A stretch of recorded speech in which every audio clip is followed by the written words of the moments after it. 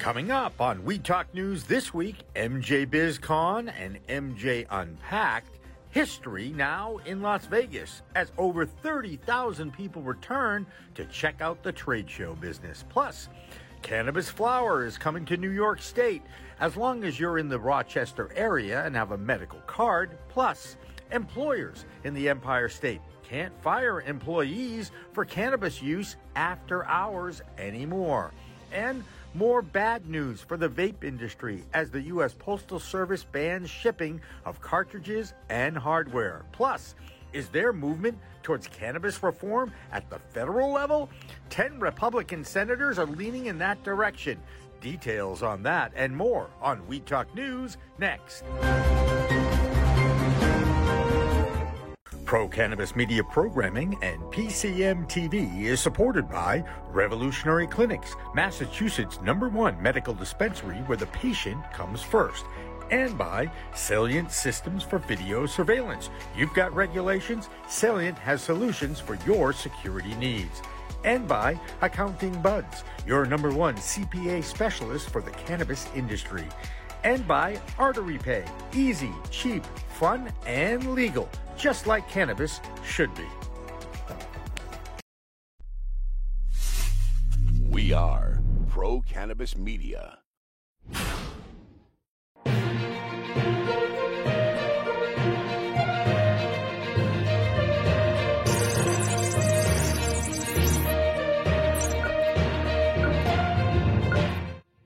Hi, everyone. Welcome to We Talk News. I'm Jimmy Young from Pro Cannabis Media. I'm Alaina Pinto from Pro Cannabis Media, and our top story today is a look back at the largest cannabis trade show in the world. It's the 10th annual MJ BizCon in Las Vegas, and Jimmy was there. So how were the crowds for the first face-to-face cannabis convention in Las Vegas? And it's been 2 years, right? That's right. And I'll tell you what, there was probably 95% masked up, as were the regulations for the Las Vegas Convention Center, about 27,000 attendees. And that's about 85% of the record turnout of 2019. CEO of MJ Biz Daily, Chris Walsh, was relieved after a difficult 2 years off because of the pandemic. It's extremely gratifying. We had a very tough year in 2020. I think all of us did in one sense or another, right?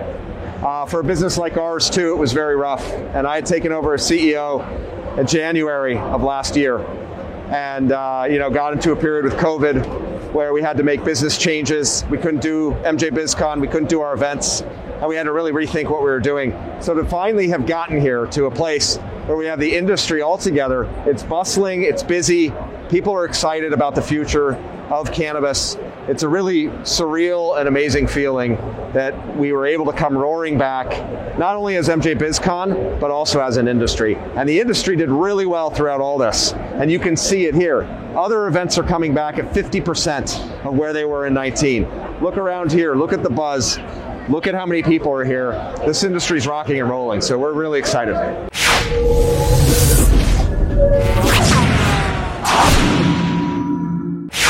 On the other side of the strip was MJ Unpacked at Mandalay Bay, a much smaller trade show more focused on investment capital. There, I interviewed the Marijuana Industry Trade Association's Dimitri Downing from Arizona, who believes interstate commerce of cannabis is coming sooner rather than later. You have to wrestle with how you deploy capital and plan for long term, and we all know interstate commerce is coming within 3 to 7 years. We need an industry that's going to advocate aggressively for interstate commerce. And when interstate commerce comes, hopefully, you won't have to manufacture in all these states, just adjust to little things like labeling, testing, and packaging, etc. Now we've shifted over to Paradigm 2 over the last 10, 12 years, which is the concept that we're kind of wrestling with right now, that we've inherited and kind of accepting. Merit-based applications, limited licensing applications, there can only be a few dispensaries, there can only be a few manufacturers. All that is nonsense. We need to fight for Paradigm 3, which is the open markets, which is competition, which is opportunity, because ultimately Paradigm 3 is going to be best for the patients and the consumers. Coming up on Green Rush Live, the business of cannabis this week, Is interstate commerce of cannabis already legal under the Constitution and laws? One law professor from Vanderbilt University says yes. It's Professor Robert Mikos, and his thoughts were published by the BU Law Press. Now he'll be joined with legal leaders, compliance officers, CEOs, and other economists to debate this on Green Rush Live, the business of cannabis talk show on PCM TV and Pro Cannabis Media. California is arguably known as the world's epicenter for weed, but the grass isn't so green for everyone in the industry there. The founder of a medical dispensary in San Luis Obispo has pleaded guilty to bribery charges. With that and more on the California cannabis scene right now, here's Christopher Smith from the American Cannabis Report. I'm Christopher Smith, publisher of the American Cannabis Report, bringing you the roundup from the great cannabis state of California for Weed Talk News. An Emerald Cup judge likes what he's seeing in 2021. Joey Sullivan is head of procurement for Mercy Wellness, but on the side, he coordinates the judging effort for the Emerald Cup, the industry's premier annual event for judging the quality of this year's crop. And how's the 2021 harvest shaping up? Honestly, right now, it's probably been the most promising I've seen in a couple of years, Sullivan told LA Weekly, especially since fire season didn't impact the Emerald Triangle very much this year.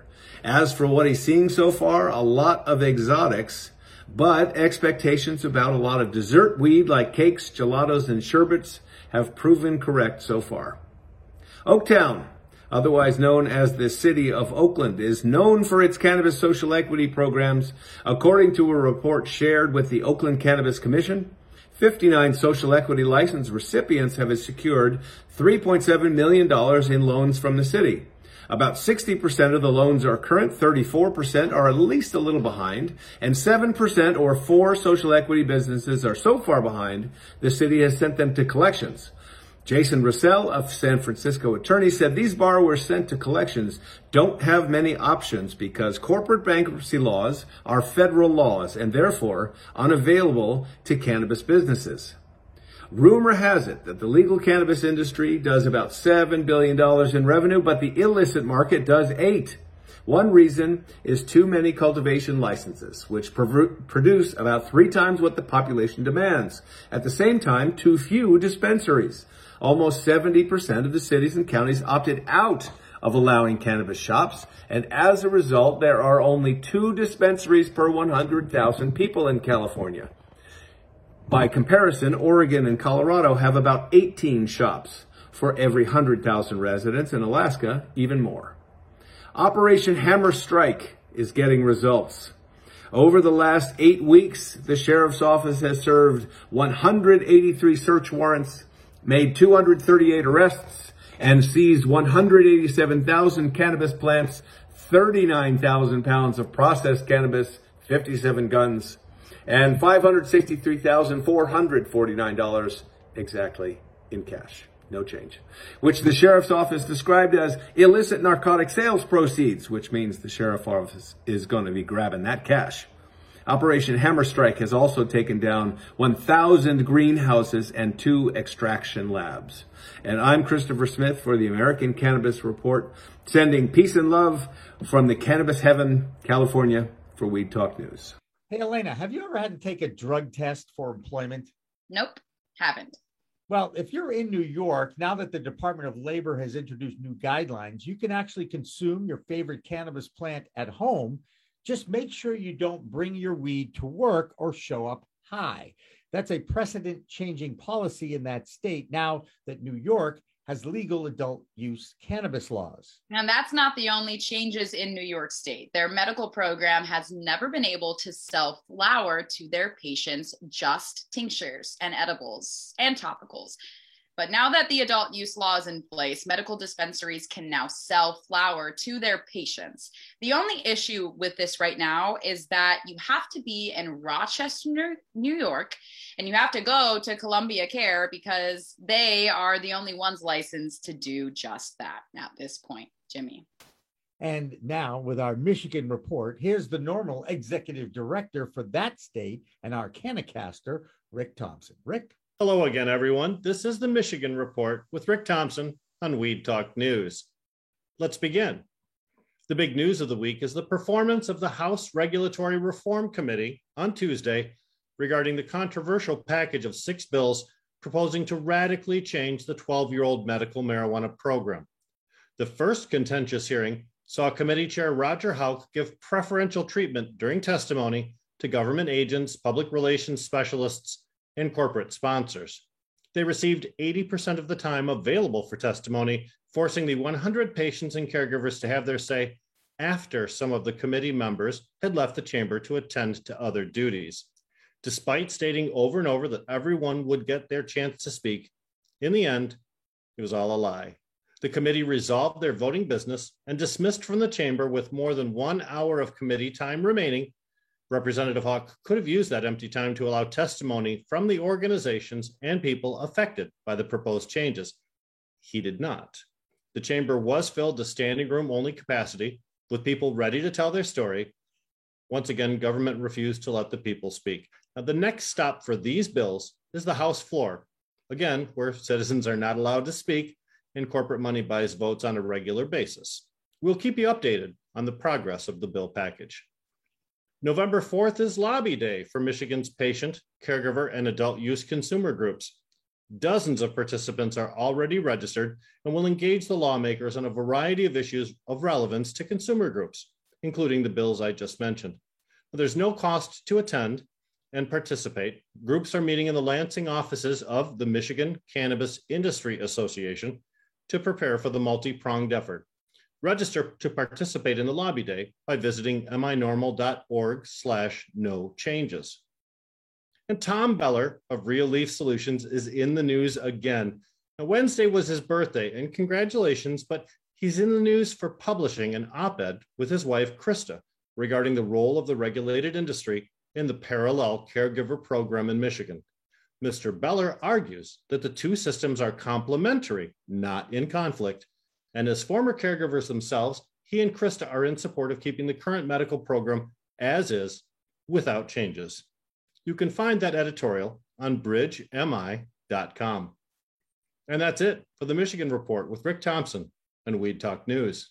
Opportunity grows on the East Coast. This month, medical marijuana patients in Connecticut can finally start cultivating their own plants. Under the state's recreational law, adults 21 and older can grow plants starting in July of 2023. So that's a bit of a wait. So Governor Ned Lamont is taking marijuana matters into his own hands and implementing new legislation to move things along. Now, medical patients 18 and older can grow up to 6 personal plants. They have to be grown indoors and kept away from recreational users and minors. But still, it's good news for those medicinal users who would have otherwise had to wait another 1.5 years for the recreational rule to take effect. With that, let's get to our Green Nurse Report from Jessilyn Dolan in Vermont. I'm Jessilyn Dolan from Nurse Grown Organics and Vermont Cannabis Nurses, and this is the Weed Talk News Vermont Report. In-town news around Vermont, both Londonderry and Jamaica voted to allow cannabis retailers to set up shop next year. Jamaica also rejected an article to allow integrative licenses, which effectively bans large-scale cannabis operations from the town. Woodstock will be voting about retail shops at Village Meeting in March, and the Ludlow Select Board will be having a retail cannabis informational meeting on Monday, November 1st, with the vote scheduled for Tuesday, November 2nd. Vermont Cannabis Control Board Advisory Committee member Tim Wessel published an op-ed in Vermont Digger opposing a recent decision by the licensing subcommittee to cap town cannabis licenses at $100 a year.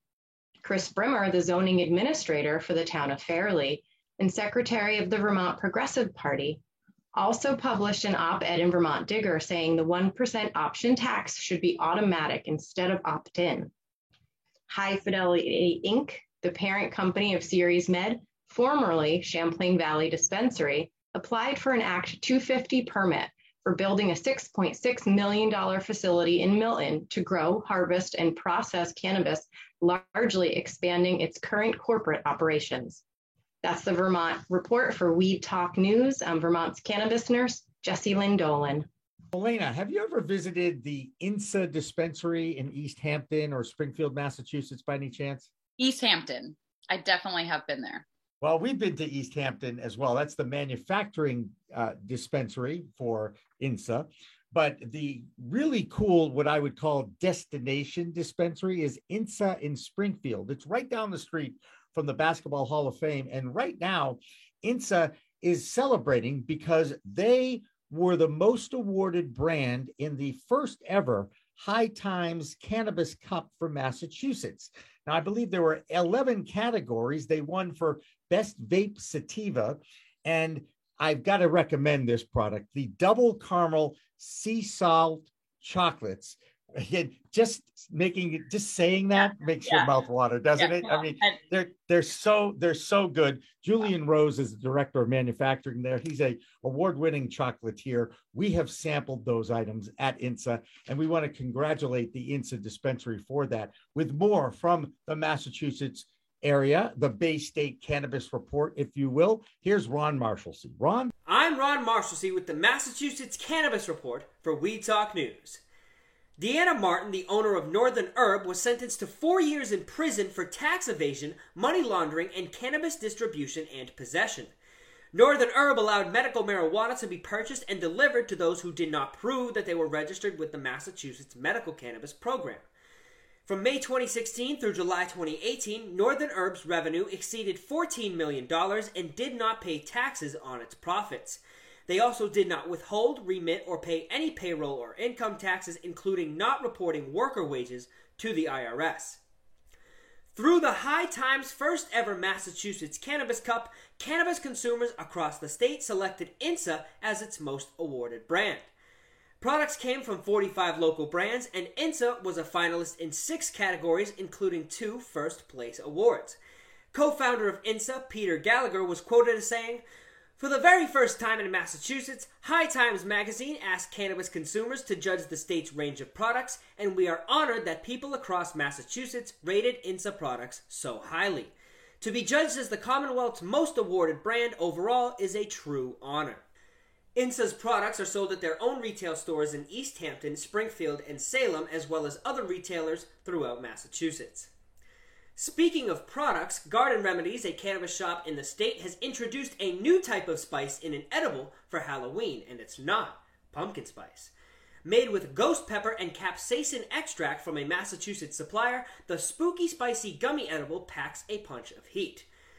The head of the kitchen at Garden Remedies wanted to take advantage of all the spicy food challenges that have been popping up across social media. Thus, the spooky spicy gummy edible was created. That's this week's Massachusetts Cannabis Report. For Weed Talk News, I'm Ron Marshalsea.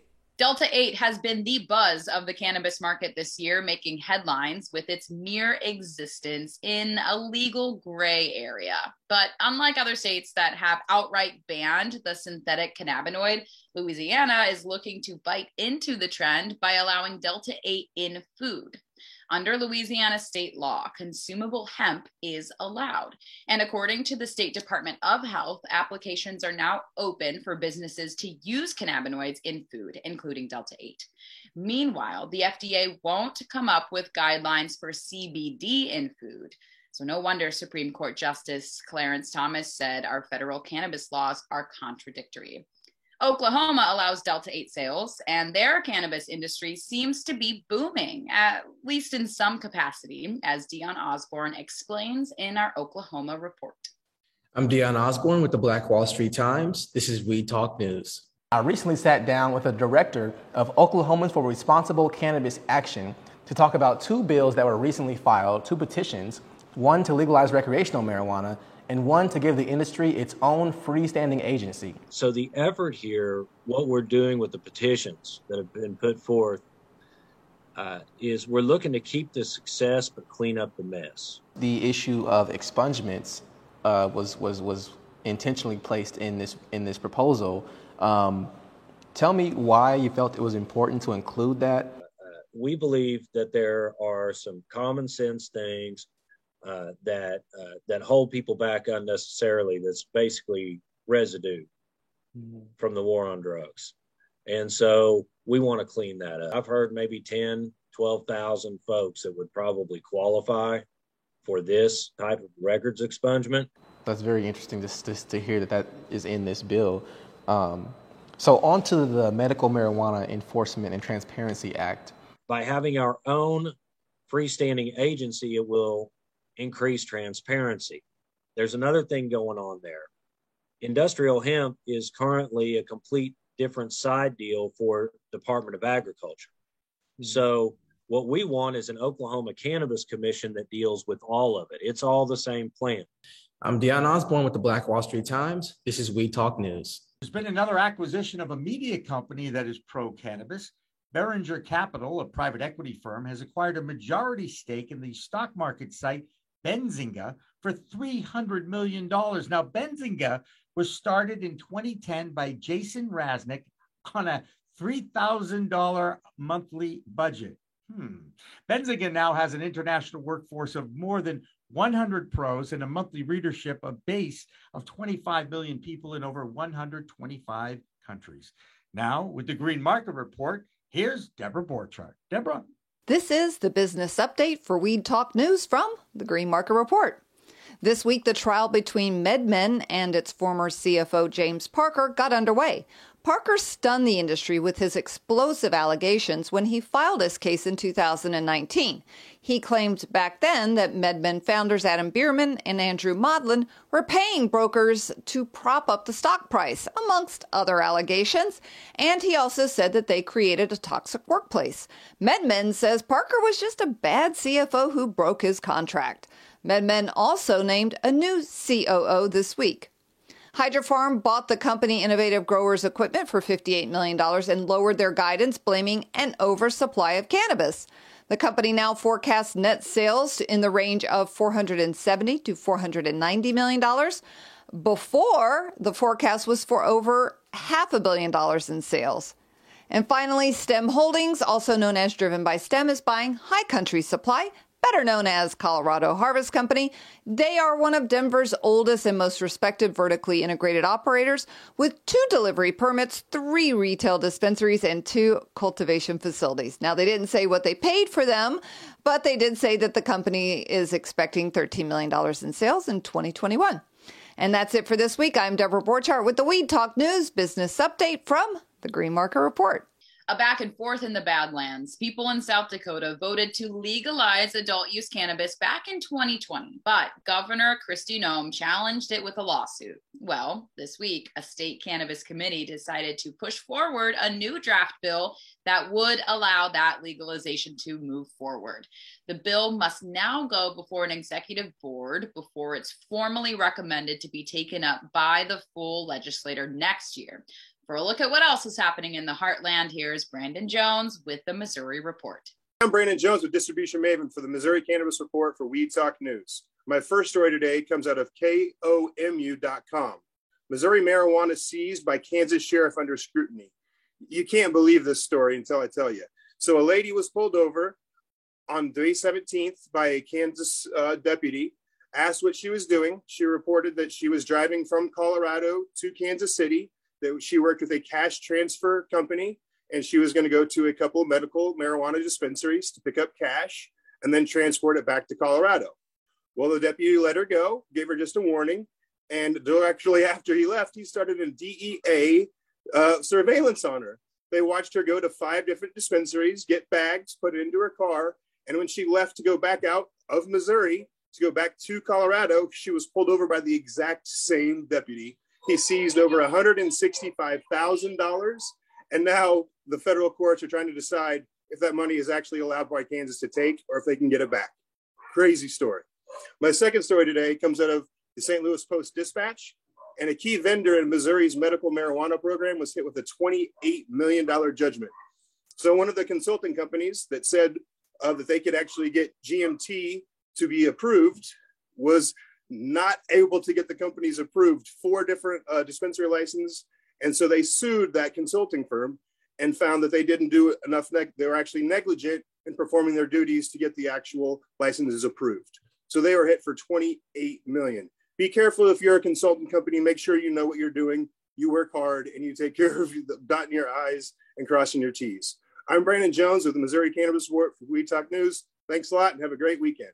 A few months ago, UPS and FedEx decided they would stop shipping vape-based hardware to that industry, and now the U.S. Postal Service has decided they also would not ship vapes and cartridges in the mail. And there has been some movement across the political aisle in Washington, D.C. According to Tom Angel's Marijuana Moment News service out of Washington, D.C., 10 Republicans are supporting legalization of cannabis reform. No word on when cannabis reform may come to a vote in Congress. However, this is the first sign that Republicans may start to understand that they should listen to their constituents who do favor legalization. For the rest of the stories from Washington, D.C., here's Vote Pro Podcast's Phil Adams. Phil. Hi, I'm Phil Adams from Vote Pro Podcast, and this is the Weed Talk News DC report. A federal drug agency says Schedule I classification creates undue barriers to cannabis research. According to a report submitted by Congress by the National Institute on Drug Abuse, the myriad restrictions and requirements imposed by the Drug Enforcement Administration has impeded the study into the potential risks and benefits of cannabis to an extent that constitutes a public health concern.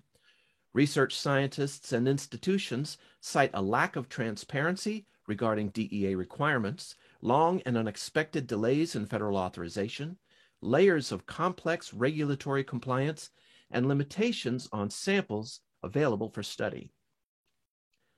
A group of Maryland lawmakers meeting to discuss a process for cannabis legalization in the state are now dealing with the issue of what to do about prior convictions. Members of the House Cannabis Referendum and Legalization Work Group have laid out 3 possible legislative paths to address the hundreds of thousands of cases potentially eligible for some form of clemency. These include expungement, completely removing the case from police and court records, shielding, keeping records of a conviction from public view, and sealing, preventing access to conviction records without a court order. Maryland District Court Chief Judge John P. Morrissey told the work group this week that whichever route is taken will be highly labor-intensive and require manual intervention by hundreds of additional clerks over a period of several years. Yet another study has found teen use of cannabis has not increased as a result of legalization. A survey conducted by the Substance Abuse and Mental Health Services Administration found that past-year cannabis use among teens aged 12 to 17 fell from 13.2% to 10.1% between 2019 and 2020. Use among 18 to 25-year-olds also dropped slightly during that time frame. These findings are consistent with similar studies conducted in recent years by the Journal of the American Medical Association, the National Institute on Drug Abuse, the National Center for Education Statistics, and the Centers for Disease Control and Prevention. That's the Weed Talk News from around the Beltway. I'm Phil Adams from Vote Pro Podcast. So, Alaina, I admit I'm painfully unhip, especially when it comes to hip-hop artists. Have you ever heard of Lil' Kim? Yes, I have heard of Lil' Kim, Jimmy, but her actual name is Kimberly Denise Jones, and she is introducing a line of flower called Aphrodisiac. It's in partnership with Superbet Inc. So yes, it's another celebrity adding their name on the Pro Cannabis column. But Jimmy, you did hear about this new Harris poll, right? About Americans supporting regulation? That's regulation, not legalization, since I know 70% of Americans do support cannabis legalization at the federal level, while many in the industry really just want decriminalization first. But that's not what this poll's about, right? No, this is about proper labeling for legally sold products. In fact, 80% of Americans want better labeling on legal products. So basically, we're looking for a consumer approval code for legal products, and I'm all for that. You agree, right, Alaina? Yes, that's it.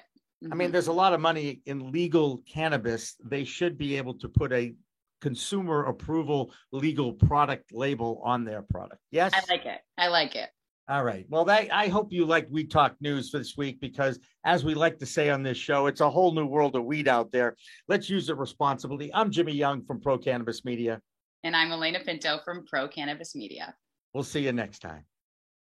PCM TV is supported by Salient Systems, a world leader in video management security, and by Revolutionary Clinics, a medical dispensary where the patient comes first, and by Accounting Buds, your number one CPA specialist for the cannabis industry.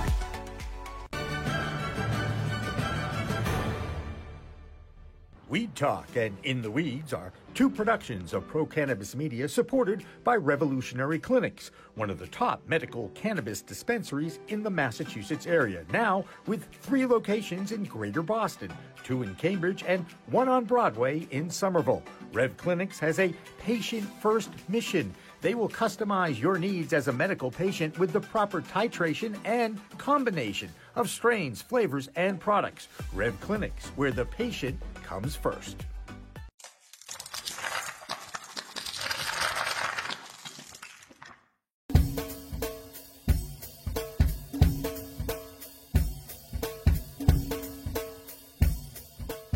Difference is building a solution for that individual. Not just a custom, here's a box, here's a video, here's how you make your VMS. We custom design and custom build every situation for exactly what the customer needs. And we keep the costs low. We have multiple tiers, as far as what you're looking at on the cost side of things. If you want a one-time, where you just pay one initial cost, we have that. If you want to maintain your system and have the highest protection and highest capabilities and highest upgrades at all times, we have different plans for you. But we scale it so it's scalable and affordable 100%.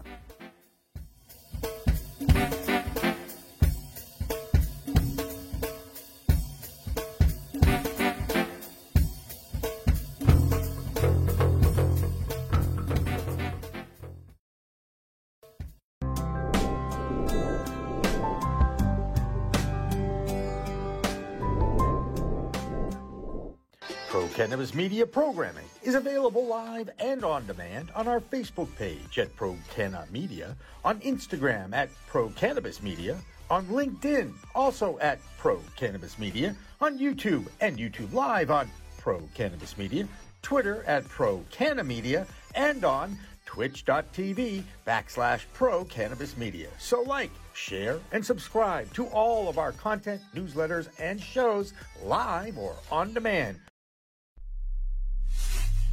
We are Pro Cannabis Media.